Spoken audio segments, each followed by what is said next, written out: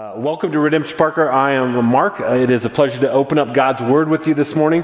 We are in this series, Summer in the Psalms. If you're just joining us, just looking at the different songs of God's people. It's songs and prayers to give us language and context and framework to process all of life, the ups and the downs, the highs and the lows. And so we've been looking at different things. And last week, Ryan preached on Psalm 103 and just did an awesome job. I listened to it, or he talks about forget not all the Lord's benefits. Don't forget the gospel. Rehearse the gospel to yourself. And then also bless the Lord. As you remember the gospel, you bless the Lord. And so he did a great job with that. Today we're going to be in Psalm 8. So you can begin to work your way there. It's good to be back with you. I was gone last week because we got to spend a week in the mountains. And so Sunday we got to drive up and go to Beaver Creek, where Acts 29, the church planting network that we're a part of, had a pastors and wives retreat. And who here is like...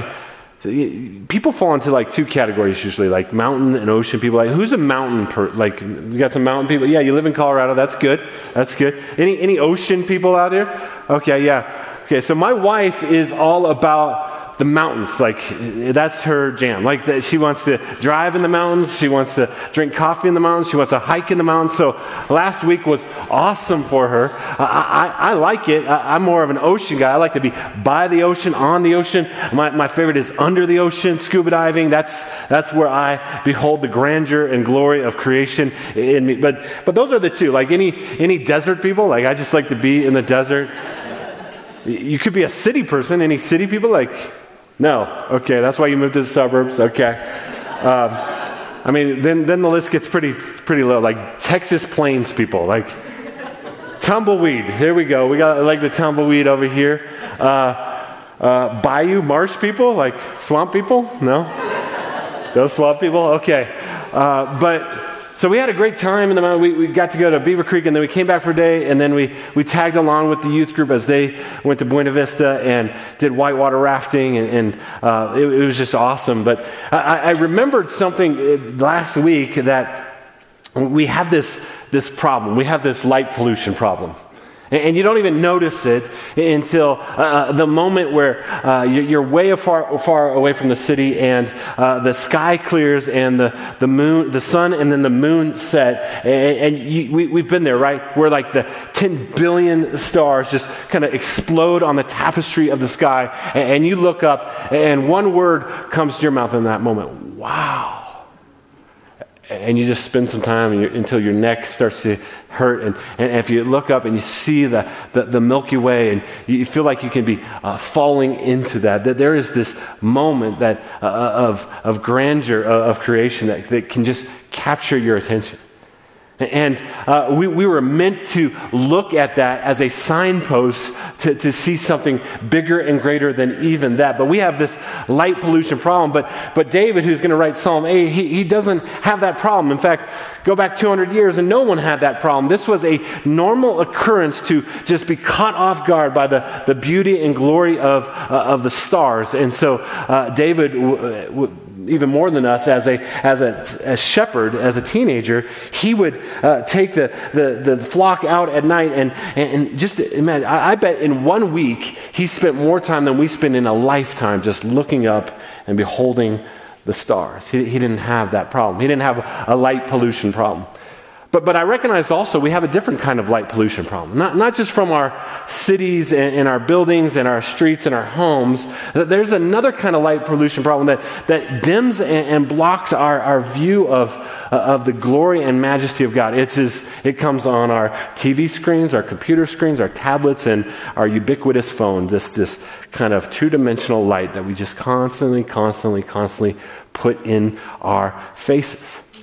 10 years ago, a guy by the name of Nicholas Carr wrote the book The Shallows, and it was what the internet is doing to our brains. And the argument of the book was, it's making us stupid. Right? Like it is shallowing us out. Like, remember when you had to remember your friends' phone numbers?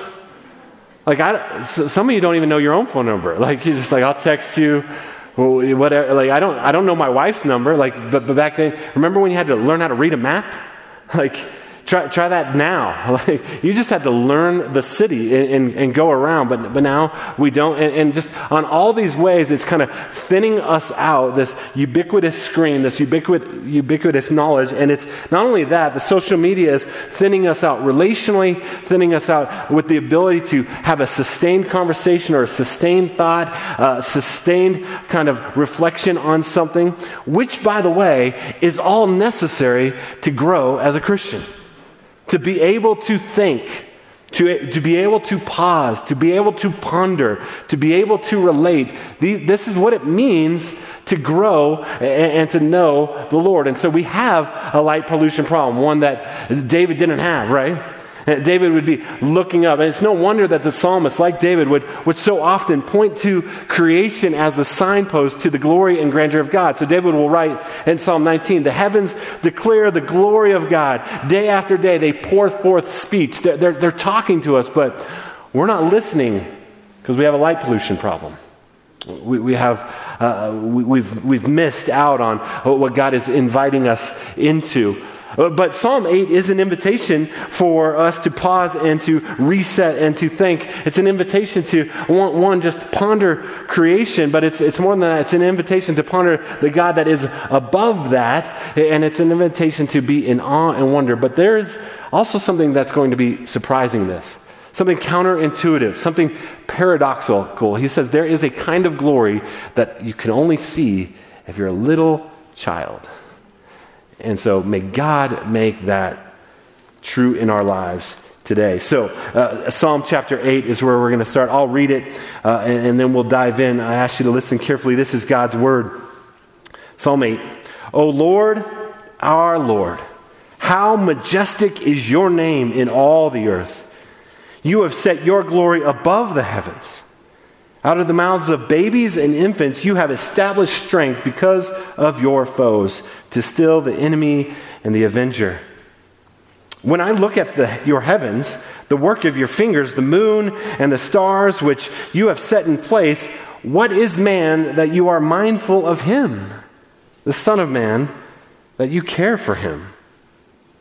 Yet you have made him a little lower than the heavenly beings and crowned him with glory and honor. You have given him dominion over the works of your hands, and you have put all things under his feet, all sheep and oxen, and also the beasts of the field, the birds of the heavens, the fish of the sea, whatever passes along the paths of the seas. O Lord, our Lord, how majestic is your name in all the earth. This is God's word. May it be on our hearts and our minds and our lips this week. David is reflecting. He's pondering. In fact, when he says, when I look at the heavens, the word could be ponder or consider. When I take some time to do this, some things are stirred in his soul. And you notice that verse 1 and verse 9 are exactly the same. O Lord, our Lord, how majestic is your name in all the earth. So that's a Hebrew poetry that is called an inclusio. It is the bookends, but really it is the destination that verses 2 through 8 want to take us to, that we can get to a place, and there's an exclamation point at the end, and that means that we can get to a place with loud shouts of praise and say, O Lord, our Lord, how majestic is your name in all the earth. But we have to first follow the other verses to get there. He says how majestic. And now if you look up majesty in the dictionary, you're going to get imposing grandeur. A weight of dignity. This is majesty. And so we talk about things being majestic. And being in Colorado, we've got some mountains that you can go stand on and stand at and look at, and they are majestic. Like you feel your smallness at the base of some of those. And when you feel that smallness, you're also sensing the awe and the majesty of that which you're standing in front of. And these mountains, they aren't to be messed with. Like, if you mess around, you can die on these things. And so there's a little bit of fear in there as well. Now, our largest mountain, Mount Elbert, I believe, is 14,450 feet. And you're like, man, that is massive. But then until you realize the Himalayas make our mountains look like hills. Until you realize that Mount Elbert's not even half the height of Everest. Until you realize that if you were to just get to base camp at Everest, you'd have to climb Mount Elbert and then another 3,000 vertical feet and 17,500 feet to get to base camp at Everest. Now, that's a different kind of majesty, right? And as you climb there and you want to get up to the 29,000 plus feet, when you cross 26,000, they're going to say you are now entering into the death zone. The death zone where your cells in your body start to die from lack of oxygen. You get hypoxia, you get delirious, you have strokes, you have heart attacks, you have altitude sickness that can kill you. In fact, if any of us were just in this moment, just taken there, even if we had the clothes and even the oxygen and dropped at Mount Everest at the top without any kind of acclimating and going back and forth like they do, we would die in a matter of minutes. And you stand before Everest and you're like, man, that is majestic. That is amazing. But then you think about, what about the one who just speaks and Everest appears? What about the one who speaks and storms come up and storms die down? What about the one who goes to his friend's funeral and says, knock it off, quit being dead. Come out, Lazarus. O Lord, our Lord, how majestic is your name in all the earth. So here's what David's he's going to see a glory, he's going to feel a fear, and then he's going to remember and discover a truth. So he's looking up, he's pondering, he's seeing the glory. You have set your glory above the heavens. So he's not even really pointing to the heaven. He says, above and beyond all of that I can see, your glory reigns. Verse 3, when I look at your heavens, the work of your fingers, the moon and stars, which you have set in place. See, David understood that the creation was meant to do something in his soul. It was meant to lift his eyes, to take his focus off of himself for a while. A few years ago, I heard Pastor John Piper, talk about differences between microscopes and telescopes. And we live in a microscope world when we need a telescope world. He says, in the microscope world, a microscope takes that which is infinitesimally small, and you go to a pond and you put it on the glass thing, and you remember this in high school biology, and you put the slide under the microscope, and it gets blown up 10,000, 20, whatever, how many times, and you look at it and you remember, man, there's a lot of life in there, and you see the amoeba, and they're doing all those things that they do, but what it's doing is it's making that which is infinitesimally small huge. And we can do this with our own lives. We can say, man, I'm going to look at the microscope. Look at my problems. Let me put on the next slide. What's in my bank account? Oh my goodness. What's on the next thing? Look at my social media. Did anyone like my post? Oh my goodness. And we can spend our time just staring down through the microscope and be like, look how huge this is. Look how bad this is. Look at all my problems. Well, why is this person doing this to me? And we can get what Luther said is our problem. Incurvatus in se. It's Latin for we curved in on ourselves. And this is the problem with sin. As we focus on our own lives, we get curved in and we get smaller and smaller and smaller, but it feels really, really big. But I've always said the most miserable people are the people that are constantly looking through the microscope, constantly focused on their life. They're miserable in themselves. They're miserable to be around when it's all about them. And Piper says we need to put aside the microscope and bring in the telescope. The telescope takes that which is massive and huge and mind-blowingly big and brings it into view to comprehend and behold and to ponder. And so this is what David is doing. He's looking up. He's pondering what's going on. But David did not know, as he looked up at kind of the Milky, well, he didn't know it was the Milky Way. He didn't know that in our galaxy there are 400 billion stars. He didn't know that our own sun was just one ordinary star. Astronomers say that about half the stars are bigger and half the stars are smaller in our Milky Way galaxy. He didn't know. He just got to, he had no Hubble telescope to look through. He had no website to go pull up those images that you and I can look at. He didn't know about stars that would make our star seem like a candlelight in a field. He didn't know. Do you know about V.Y. Scuti? VY Scooty is 17,000 times bigger than our sun. In fact, I have a picture just of the comparison. UY Scooty. So you see that pixel? That's our sun. And UY Scooty, close to the center of the Milky Way galaxy, is 17,000 times bigger than our sun. You could fit our entire solar system inside of it with lots of room to breathe. And it doesn't take long when you start to look at astronomy for the numbers and the mind and the light years and all those things, for your mind to just have no concept, just to kind of blow your mind. He didn't know that. But he's looking up. Here's what he did know. He says, when I look at the heavens, the work of your fingers, the moon and the stars, which you have set in place, he did know that. He did know the God who made all those things.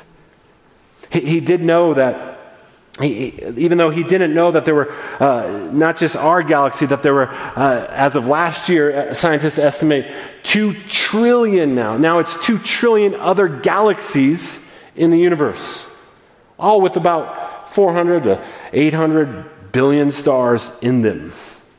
Like, it is intended to just blow your mind. But he knew that there was a God. And when he says that the work of your fingers, this is kind of a poetic way. There's a couple things that is revealed in that. So in Genesis, it says God speaks and the universe comes into existence. Again, that's very easy for God to do. But here he says, the work of your fingers. Again, he's pointing out, this was not difficult for God. Like, he didn't have to lift with his legs, so he didn't strain his back when he made the Milky Way galaxy. He didn't even have to flex his biceps. He didn't even have to get his hands really involved. It's the work of his fingers, and the universe comes into place. So David knew that God was powerful. But that language is also poetic. So David chooses the work of your fingers because he also knows that God is artistic. That God is an artist. He delights out of the sheer overflow of his own joy. He creates galaxies that you and I will never see just because he's like, man, I like that. And like all good artists, if you look at the art, you can see something of the artist in the art, right? And so this is what is it. And if we consider that, and we start to comprehend the great vastness of the universe and the things that our minds can't even wrap around. When we start to do that, we realize, man, this is saying something about the artist. But as you look up, you realize that, man, good theologians and astronomers agree on one thing. We are infinitesimally tiny in the universe. And when you sit to think in that for a little bit, David began to feel some fear. Man, and again, he didn't know that there were 2 trillion other galaxies. He was just like, I think this is the world. But he was feeling fear. Man, how can it be? How is it possible that the universe is this massive? How could God possibly care or know about me? You ever feel that? So the modern atheistic kind of narrative science in our culture today, we actually have these kind of 2 opposing truths that we want to shove in our kids' minds through education and otherwise. So they'll go to class and they'll say, hey, you're all an accident. It's just time plus chance plus primordial ooze and billions and billions, all these things. You're just an accident of all those things. And so the bell rings, have fun, kids, go on out. And they walk into their next class, and it's like, the most important thing is that you know that you're valuable. That you have a good sense of self-esteem. That you live your truth. That's so, and you'd be like, but I just came from this class that said I'm nothing. And you're saying, I'm everything? Yeah, and our culture is just, hey, let's not bring those 2 things together. Let's not point out the contradiction there. Let's just kind of live in that. But it's insanity.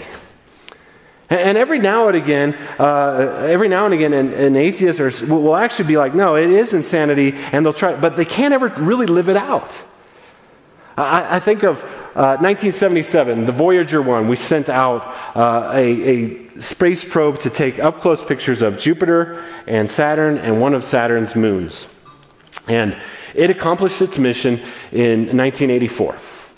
And then they didn't know what to do. They didn't think it was going to last much longer. And so they just sent it out on this elliptical orbit that would leave our solar system eventually. And at that time, a very famous atheist astronomer, Carl Sagan, asked NASA, hey, could you turn that around and just take a picture of the Earth before it goes? And in 84, they said, no, we're too close to the sun. It'll damage our camera. And so, he kept asking. And so in 1990, they said, okay, it's really now just at the very edge of our solar system, and we want to keep getting data from it, but we'll take one last picture because that's going to take up too much energy if we keep doing this.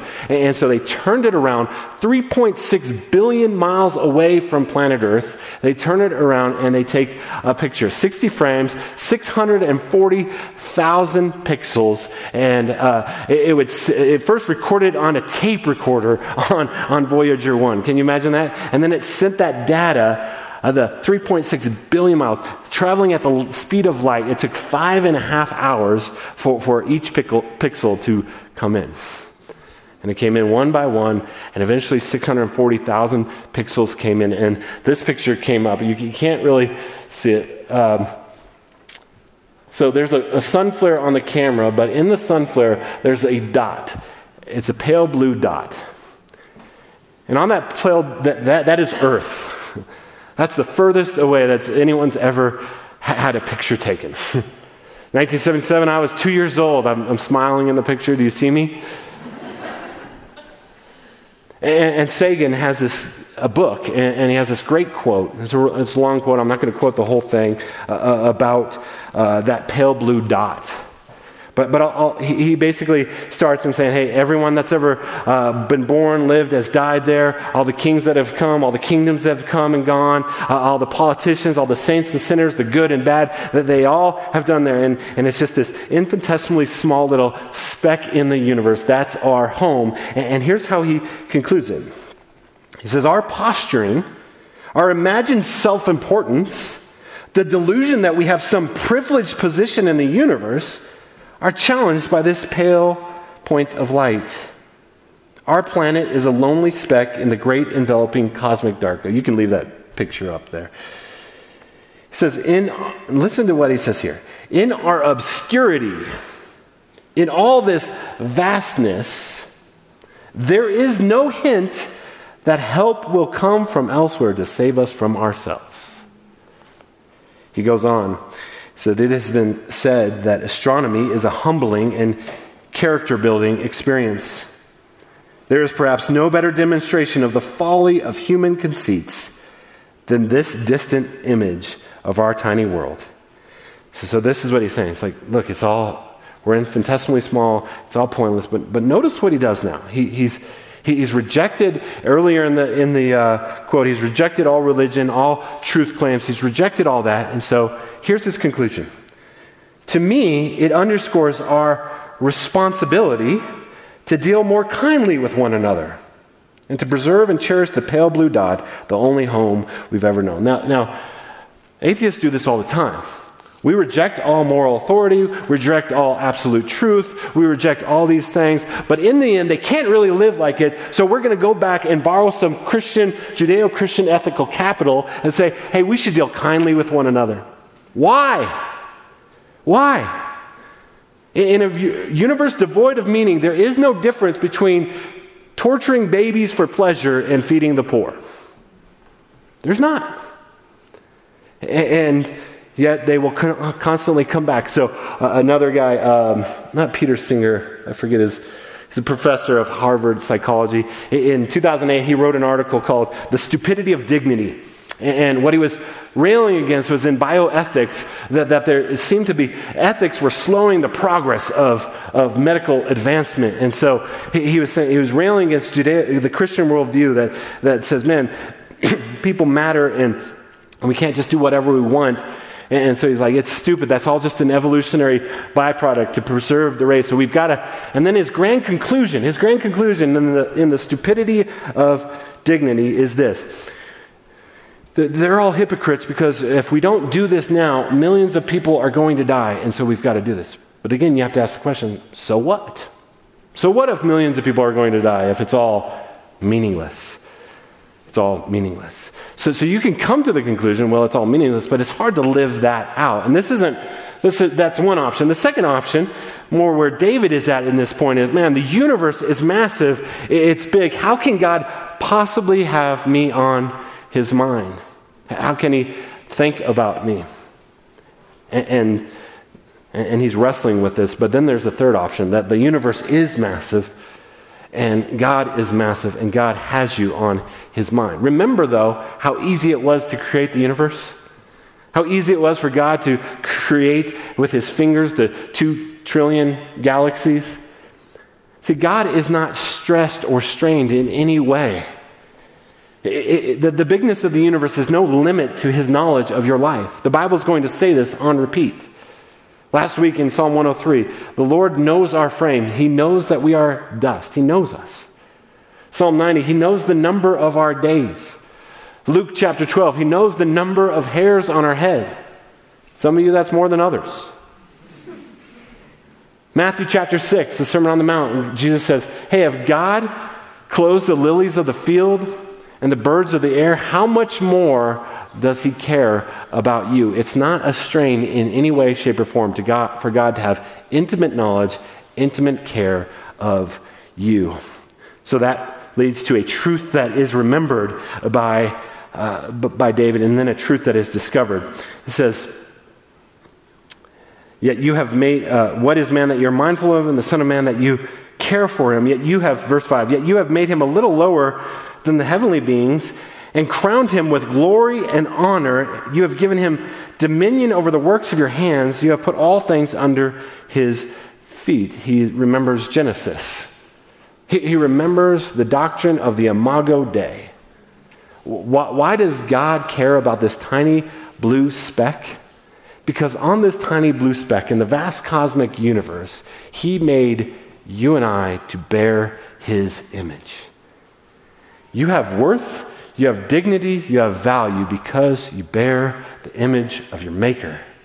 And it is infinite worth, infinite value. In fact, the words that are described are reserved for majesty.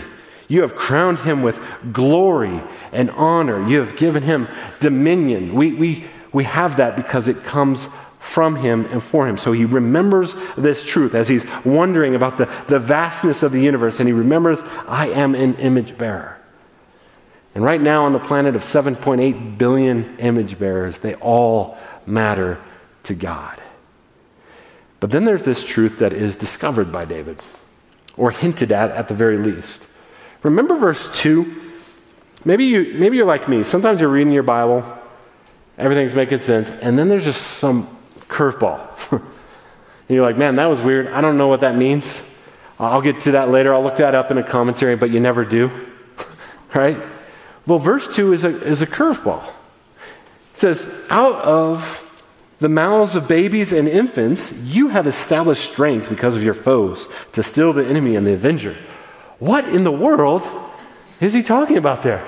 You were talking about the stars. You were talking about the Imago Dei. I get all that. And then something about babies and infants and establishing strength and defeating your foes. What in the world is going on there? You know, verse 2 is the only verse that Jesus quotes. Jesus, on the week that he would be betrayed, go to the cross, die, he comes in on Palm Sunday. And remember Palm Sunday, we actually read about it in Matthew 21. In Palm Sunday, he comes in, and here's the King of Kings, the Lord of Lords. And we're reminded, this is the one who David says, your glory is above the heavens. This is the one whose glory is above the heavens, steps down from heaven and puts on flesh and humbles himself and takes on all of our limitations, all of our struggles, all of our pain, all of our suffering. This one gets really, really, really, really low. And when he comes into Jerusalem on Palm Sunday, what is he riding? He's riding a donkey, the lowest of low. And they're singing out, Hosanna to the Son of David. Blessed is he who comes in the name of the Lord. And then he goes into the temple and he overturns the temple and he says, this is my Father's house. This is going to be a house of prayer. And he riles everyone's feathers a little bit. But then in verse 14, it says, and the blind and the lame came to him in the temple, and he healed them. The lowest of the low, the weakest of the weak, people that could do nothing for themselves. They're coming to him, and Jesus, the one who sets the stars in place, is meeting them where they're at, and he's healing them. It says, verse 15, but when the chief priests and the scribes saw the wonderful things he did, now listen to this, and the children crying out in the temple, Hosanna to the Son of David. They keep the song going from outside. They bring it in the temple. The children are singing, and they're singing rightly. They're acknowledging who God is, who Jesus is. And it's only the children that acknowledge this, right? Jesus said, unless you become like a little child, you will not enter into the kingdom of heaven. This is what verse 2 is getting at. Psalm 8 is a paradox. On the one hand, it's the grandeur and the greatness of things that blow our mind. On the other hand, it's a kind of greatness that is even greater than that. A greatness through weakness. And so this is what he says. They're singing out, Hosanna to the Son of David. And it says, they were indignant. The powerful, the ones in control, they were indignant. And they said to him, do you hear what these are saying? And Jesus said to them, yes.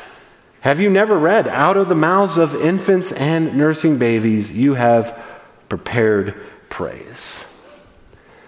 Here's what's so mind-blowing about this. It's one thing to get away from the city, get away from the light pollution, and you should, and look up at the stars and be wowed by the stars and the God who created those. God wants you to do that. But again, that was easy for God. You know what wasn't easy for God? The incarnation. You know that what did take a lot of straining and striving and struggling and bleeding? Your redemption. It's this upside down kingdom. It's this paradox. That there is a kind of glory that's even above the heavens. It's a glory of the lowest of the low. You can look at the stars and say God is great, but you look at the cross and you can know without a doubt God loves me. In the vast cosmic universe, the cross proves it. God knows me. He sees me. He provides for me. He loves me. So, how do we respond in Psalm 8? I think three things that we'd want to ponder this week, maybe today. Three things. I'll have them on the screen. The first one, again, is Psalm 8 first points us to a pondering of the glory of creation. Take some time. Go for a walk. Jonathan Edwards used to walk in the woods for like an hour at a time, and it would be a worship walk because he would stop and look at a leaf. He wrote a whole essay on the spider web and how that is just glorifying God. Do you ever have eyes to see the small things and just say, man, isn't God good? So enjoy creation. Go to the mountains. Do something like that. The second one is glory in the Imago Dei. In yourself and others. Man, I am created in the image of God. I bear the worth and dignity and value of my Maker. But even as you consider that, know that 7.8 billion people on the planet also have that worth and dignity. This is the foundation for human rights. This is the foundation for good and right justice. That there are people that look differently than us, have different skin color, come from different parts of the world, speak differently than us, different socioeconomic, different backgrounds, different sins than ours, different voting records than ours, and all of them bear the image of God, and they are worthy of all dignity, honor, and respect. So maybe just as you're driving, look over and be like, wow, there's an image bearer. There's another one. Augustine has this great quote. I should have put it in my notes, but he says, we travel over mountains and rivers to go behold creation, and all the while we pass by ourselves without taking notice. I asked earlier, any city people? The city is the highest concentration of the glory of God because that's where the most image bearers reside. And that should matter to us. So we glory in creation, we glory in the Imago Dei, and then finally we glory in God's strength shown through weakness. We look at the cross. Paul says it's foolishness, but for us, to those that are getting saved, it is the power of God. We look at the cross and say, God loves me, and God loves you. I was praying this week for Redemption Park, and I thought, man, what would it look like if we as a church, Psalm 8 just kind of got deep into our souls? Deep into our souls. Imagine what this would do if what Psalm 8 is telling us.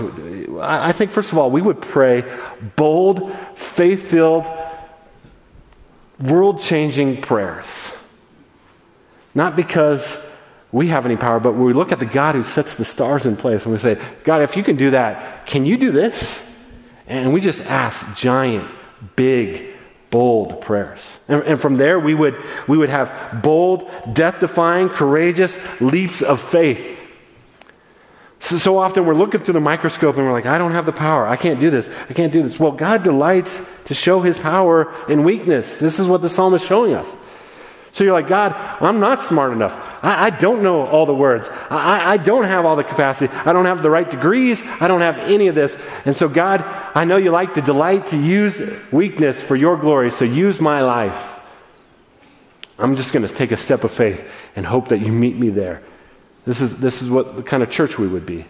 If this got deep into our souls, it would fuel our praise.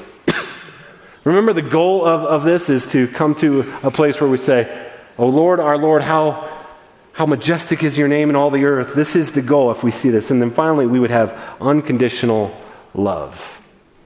We would see image bearers as image bearers. Even our enemies as people worthy of dignity, honor, and respect. And we would love people sacrificially. May God make that so. Let me pray for us, and then we'll come to this table. Father, thank you for your word to us this morning. Thank you for Psalm 8 and the way that you display your glory in the heavens, and more than that, the way you display your glory on the cross. Lord, let us be a people that just remember these truths, delight in them, turn off the lights, get rid of the light pollution, and just ponder who you are this week. We ask in Jesus' name. Amen.